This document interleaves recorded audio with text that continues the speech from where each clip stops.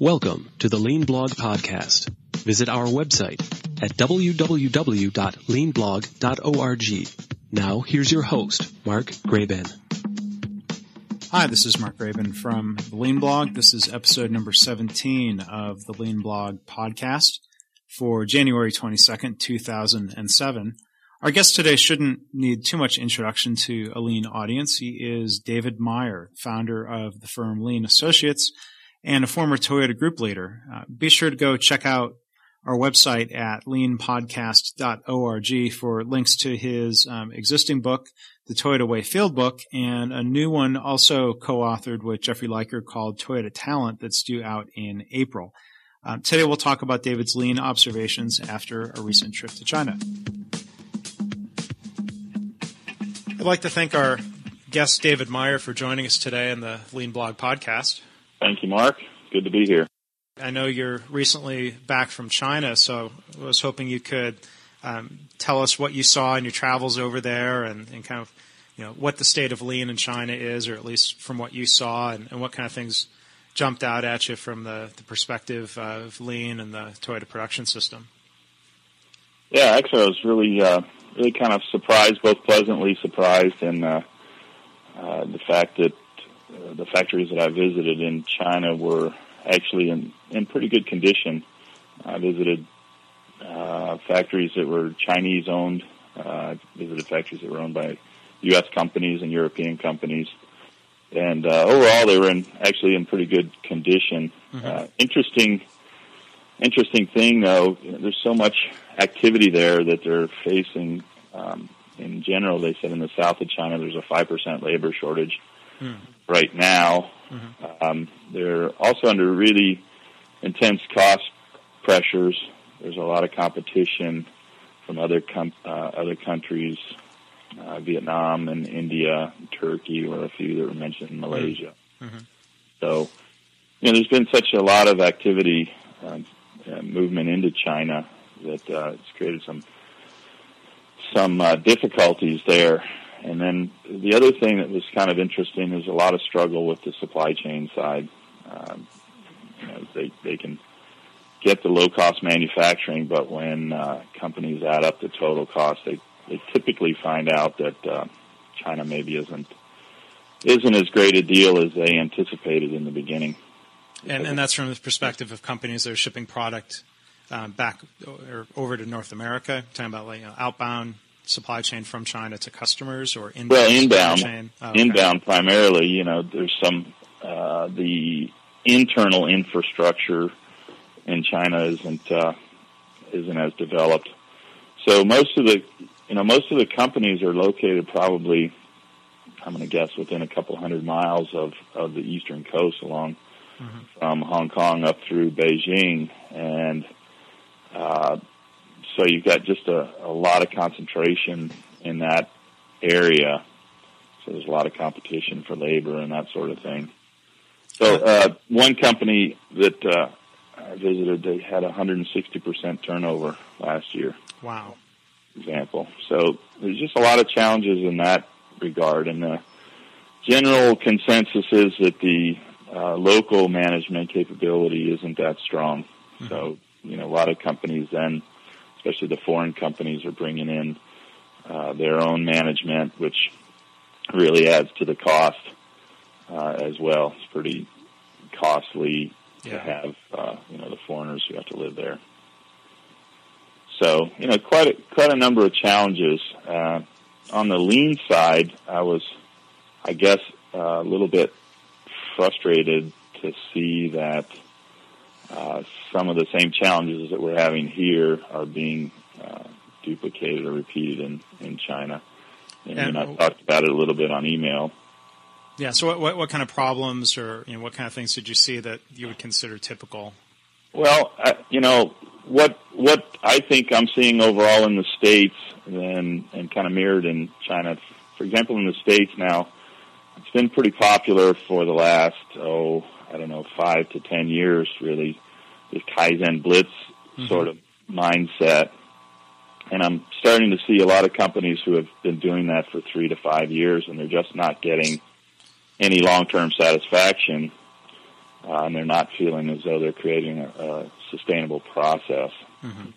And, one of the issues I had mentioned to you was the one factory I went into, it was a garment factory, and they were attempting to do single-piece flow on the garment, which is, well and good, but they took that idea to such an extreme that they actually had to add 30% additional equipment and people and space. And so, the things that I'm seeing overall are people are kind of missing the point of what really is lean. Yeah. So can we delve into that single piece Sure. flow issue? Sure. I think that might be of interest to people, just as the general lean issue. Was the problem there that normally they would get efficiencies? I don't know too much about fabric cutting, but I would imagine with batches you could cut at least a few pieces at the same time.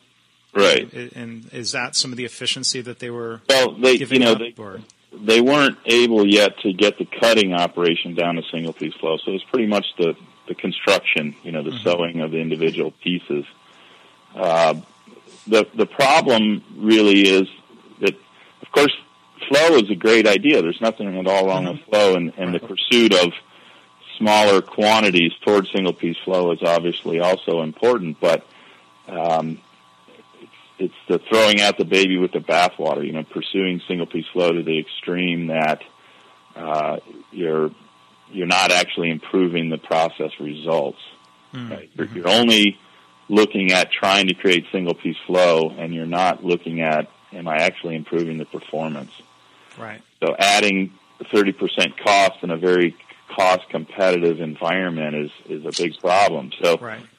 these guys, they said, well, we don't see then how lean is going to work in our high volume product, which I thought was very interesting because I'd never heard anybody say that. Right. I just heard them say it won't work in the low volume arena, but they were doing in the low volume side primarily because of the flexibility, changing mm-hmm. from one product to the other on the low volume products made sense. But the problem isn't, trying to create flows because of some of the elements of the work. The cycle times were such that they didn't balance out with the main body of the shirt, right? So people were waiting at certain operations. So then they had to try to come up with some other schemes to kind of counteract that, creating some cells and things. And so they went from essentially, if they were doing small batches on some of the short cycle time operations, for example, they would have a lower waste ratio. The value added to non-value added ratio would have been lower. Mm-hmm. When they went to a cell and they had a person move through operations, right, to try to create single piece flow, right, then they actually increased the waste of those individuals. Because they were walking more instead of because they were walking doing more, value add. Mm-hmm. Right? Yeah. So it of course, on some of the items, like a pocket, for example, is a relatively low cost inventory item. So doing some small batching there and trying to create a better balance on the line and try to create better efficiencies total on the line would have made more sense. Mm-hmm. So, I mean, I see the same thing in the States quite often, that people are pursuing some ideal goal and they say, oh, well, lean is single piece flow. And that's really not true. Right? Lean is being able to continuously improve the results of your operation, mm-hmm. right, including the financial results. Right. Now, what did you see, in general about how the Chinese manufacturing operations were managed? I mean, I assume you had some discussions with them about it, rather than pursuing lean tools, that they focus on their business goals and objectives. Are their goals and objectives pretty much the same you would see in a factory here in the U.S. or North America? Yes, they are. Again, I was surprised. I mean, we hear that the labor is so inexpensive there. So I was surprised to hear everybody was really focusing on trying to make their operations efficient, and I didn't see really excessive amount of labor, but I did see that in some cases, there, again, in one other operation I saw, there was this idea of flow put together, and the way it was put together, really every person on the line, and there was quite a few, had probably 20 or 30% of non-value added activities because of the way it was structured, the way that the operation was structured. But from a management standpoint, again, you look and say, well, there's Chinese-owned and Chinese-managed companies, and there's foreign-owned and foreign-managed companies, and then there might be foreign-owned and jointly managed companies. And I think the general consensus is that the management skills on the Chinese side are still a little weak. Right? They're still trying to develop some capabilities. In fact, there's a big shortage for anybody out there who's studying industrial engineering. There's a big shortage of industrial engineers in China, and I understood that some of the prominent universities are just beginning to offer industrial engineering programs. Okay, that's interesting, because you hear a lot about how many engineers are graduating in China, but I suppose there must be electrical or mechanical, other engineering fields. Okay, interesting. Yeah, again, these are just things that I picked up from people who are out there working in industry. Some folks, especially in southern China. You have to understand that a vast majority of the early development was in the southern part of China. Right. And it's now up in the Shanghai area, but down south near Hong Kong was the first area. Yeah. So it'd be interesting to see, we talk about developing management skills. Will they go down the route of teaching kind of your traditional mass production type management skills, or will they teach the things, that you write about, for example, in the Toyota Way Field book, of lean style management approaches? Do you get a sense of, can they learn some of the lean lessons maybe before they go down some of the paths of mass production management and some of the problems that come with that? Well, I think that the companies that are setting up there, again, if they're foreign owned, they're probably bringing in their own management philosophies and methodologies. Yeah, that's not a good question for me to answer, because I visited the factories that I visited mostly were at least expressing that they were attempting to do lean, or that they were working in that direction. Sure. But of course, there's still a lot of the traditional thought process visible. There's really, I didn't see any factories that I would consider to be models of lean in terms of understanding or capability. Yeah. So you mentioned, you saw people trying to work on improving flow, and maybe having some cellular manufacturing. What other, evidence of at least lean practices did you see people typically trying to start off with? And maybe, if anything, was successful in starting to get them down a lean path? Well, again, I think 5S was something that I saw was pretty widespread. I was kind of surprised the factories were actually in really, really good condition. They were clean and really pretty decent working conditions, and in all cases. And I went to some Chinese-owned factories as well. Is that because they were primarily fairly new factories, or just? No, actually, some of the factories were fairly old, but they weren't immaculate. But I've seen worse here in the States in some cases. So, on a comparison basis, they were okay. Some were better than others. Some were really, really nice and well run. But the other thing that struck me, Mark, is that this whole value stream mapping idea. Again, I think there's a general lack of understanding about how to use that tool effectively and how to structure a value stream to create a functional system. And that's true here in the States, and it was true in China. I saw some people talking about value stream mapping and so forth. But in reality, when I checked to see what they were referring to, they were not quite in the ballpark.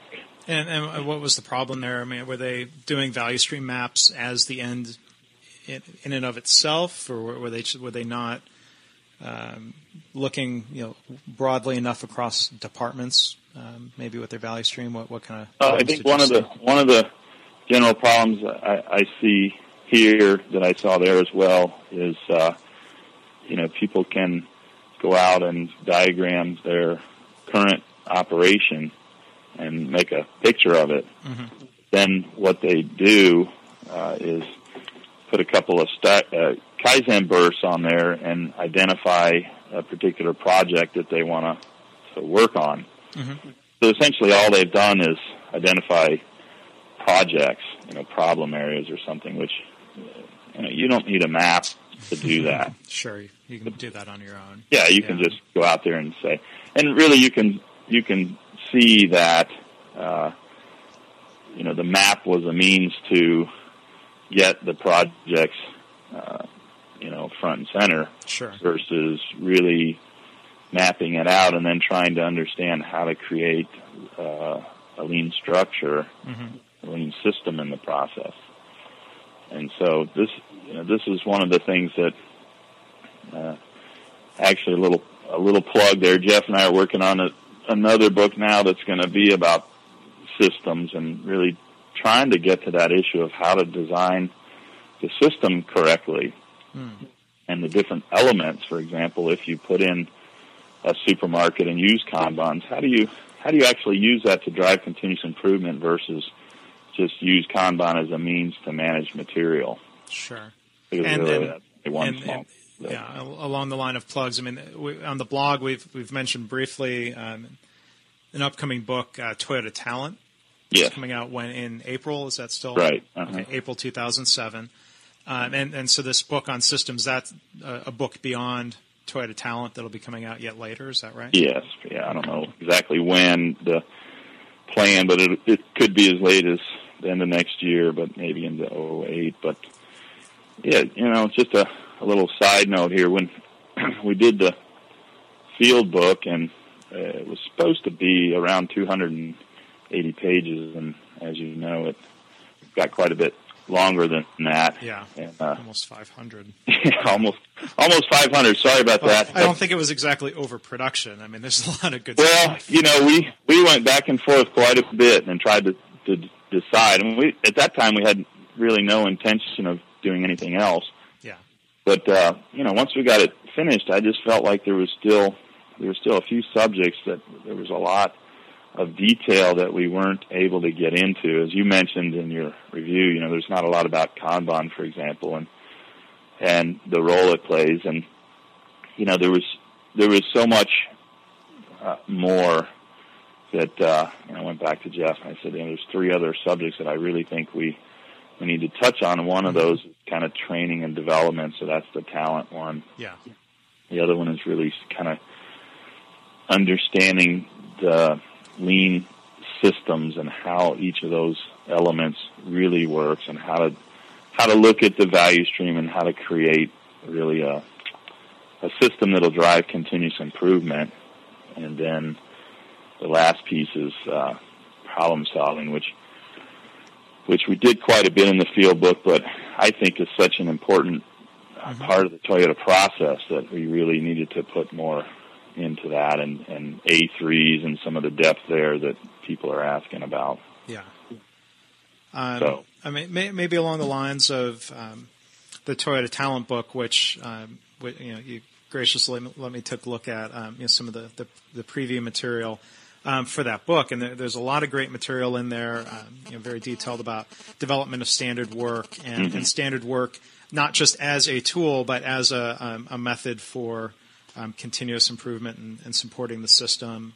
I was wondering if you could talk about that a little bit, give us a preview of that material, and maybe tie it in, if you saw examples, good or bad, of that in China. Sure. Didn't see much at all in terms of standardized work in China. they're, again, the places that I saw probably in terms of overall lean capability, their depth is not as great as what I might see here in the States. But the real intention of the book was to get to the issue of how do you break down jobs and train people? How do we actually teach people? And, I've been doing consulting for 10 years now, and probably the number one thing that everyone in every company ever says is we don't do a very good job of training.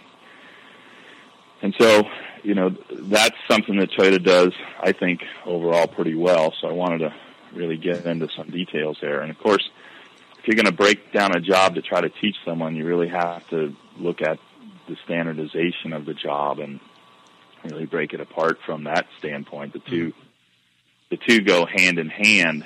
They're separate in a lot of ways, but they're closely related. So, by the way, I appreciate you actually were looking it over to give feedback on how to improve it. So, wasn't me being gracious and letting you read it. You were actually helping us out. And but the jobs. The first problem that folks have, of course, is that a lot of the jobs that are out there are non-repetitive, non-cyclical type jobs. Mm-hmm. And folks look at Toyota and assume that Toyota's these repetitive assembly line type operations, and so standardized work only applies in those situations. And of course, there are many jobs at Toyota that are non-cyclical in nature or have a different sort of nature than the traditional assembly line, 55-second tech. Yeah. Trying to talk about how do you take a more complex job, for example, where a person is tending the machine, that's their job, and there's not any real cyclical nature to it. And we even got into some healthcare, which is kind of where you helped out, mm-hmm. and gave some advice on healthcare type jobs. That's particularly non-cyclical type work. Right. In most cases. In reality, probably, 80% of the jobs in the world have a lot of non-cyclical type of work in them these days. We're just the way we're asking employees to be involved in all kinds of different things. So that was the tricky part, is how do you go about describing that to other people, mm-hmm. and trying to create some models that people can relate to and say, okay, well, my work might be similar to this type of work, and therefore I can apply some similar concepts. So, and I'm sure there were some real struggles. You talk about, at least in that one case, of 160% turnover. I can only imagine, if there's not, for one, I would hope they're working on reducing that turnover, or at least, recognizing the value in doing that. But even, with that turnover, you could see how critical it would be to have some good standardized methods for, right. Teaching all of these people that are cycling through the factory. Right. The turnover issue, again, it's a complex issue, because in the low wage countries, people will change jobs for 25 cents a day, mm-hmm. kind of thing. They'll chase, they call it chasing a quarter. Yeah. And so if you're in a very cost competitive environment and you can't afford to increase your wages, then that's one of the downsides. And so then folks will relocate their plant in Vietnam to chase lower wages. It's kind of a big cycle overall. Sure. But yeah, I tried to use the example of the fast food industry here, and several years ago I'd read that the average term of employment for an employee at, say, McDonald's or Burger King was about 59 days, I think. Mm-hmm. So, of course, they've created a lot of systems internally to help bring people up to speed quickly, to simplify right. the jobs. To, if you go into any McDonald's, you hear beeps and you see everything's visual, and you put the cup on the machine and push the medium-sized button and it automatically fills it properly, and all these types of things to simplify the work. Yeah, I've had a friend from college who was working at McDonald's developing systems for employees, mm-hmm. and they said their model was to make it like Nintendo, These kids had experience with video games, and it seemed like their approach is, to accept that turnover, trying to, dumb down the work basically. I don't know if you read, there was a thing I posted on the blog. There was a really good NPR story about In-N-Out Burger, which is a West Coast burger chain, and California and Arizona and surrounding states, and they go completely different model where they're paying entry level fast food wages are like $9.50 an hour, and their goal is to have as low a turnover as they can and have committed employees, and even up to their managers, store managers making six figures, which is very high for fast food, and they've sort of, it seemed like they're taking that different approach of realizing that sure they've increased their costs, but they that one measurable cost, but they're reducing a lot of their training costs. Right. They're improving service, creating a better workplace. They're very successful with that. Yeah, really have to. I think that's right on. You have to look at the total cost picture, and you may save a few bucks on the one side of the equation and lose 10 on the other side of the equation. Yeah, it's spending $1 to save a nickel kind of situation, and it's not going to work out in the long run. But I think that the whole area over there in Asia, let's call it Asia, there's a lot of activity going on. There's a lot of involvement. But I think, interestingly enough, if you look at the statistics in the last month, if I recall, U.S. manufacturing output has increased, and the Chinese manufacturing output had the lowest, was it either the lowest increase or actually a slight decrease. Wow. So I think, the general sense in the States is, oh my gosh, everything's going to go to China. Right. And of course, those of us that are working hard here to try to reduce costs and try to stay competitive would like to disagree. I think there's a lot of potential still in the States in terms of manufacturing. I think that if we keep working at it, in fact, I hear there's even some turnaround in the garment industry, which really, if you look at it, garments left the U.S. probably before any other industry. Well, it's the whole textile industry. Yeah, and from what I understand, there's actually a little bit of a resurgence of that in the States. Some return of some garment industries back to the States for fast response. I would imagine. Probably that's part of it, but also I think with some lean thinking, really some lean applications, the cost differential then isn't as great. Again, there's some other cost on the other side of the equation if you go to China. Sure, the labor's less, but then you're looking at other problems. For example, regular power outages or infrastructure type problems. Just a lot of other issues that when equality challenges, when you look at the total equation. Right. If you run a business here that's efficient and working on continuously improving the results, I think when you look at the total equation, you can come out ahead. Well, good. Well, let's go ahead and end on that real positive, hopeful note for lean thinkers here in the U.S. who are, listening to this, thinking about competing against China. Do you have any final concluding thoughts for us, Dave, about your trip to China, or any concluding lean thoughts? Well, it was very exciting to go to China. I like to go see different things and see what's going on. But my concluding thought is just to thank you. I do appreciate the effort on the blog. I don't get to check in on it every day, but I do fairly often and see some articles that are of interest. Especially, I like your rants and raves about travel.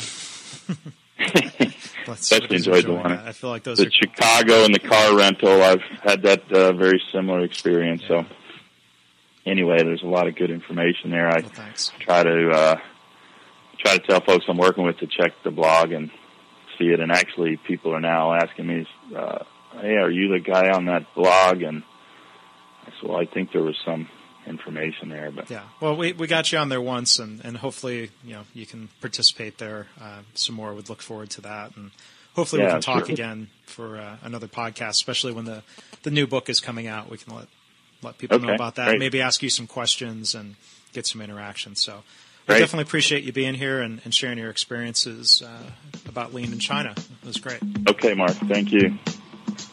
Bye-bye. Thanks for listening. This has been the Lean Blog Podcast. For lean news and commentary updated daily, visit www.leanblog.org. If you have any questions or comments about this podcast, email Mark at leanpodcast@gmail.com.